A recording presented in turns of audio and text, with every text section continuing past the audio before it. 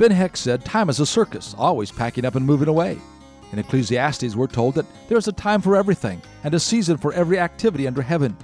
But we always seem to be saying, I just don't have enough time, or my how time flies. We live in a fast-paced world.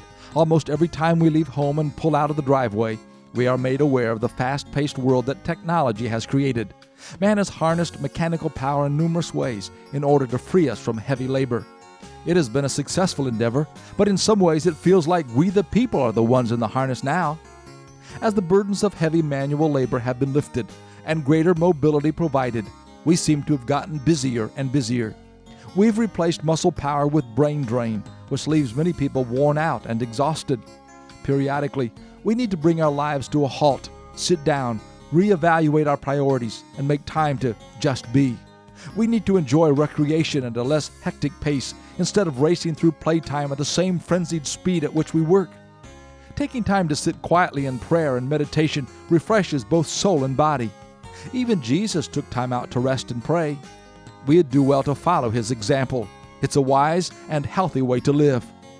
Why not take time today?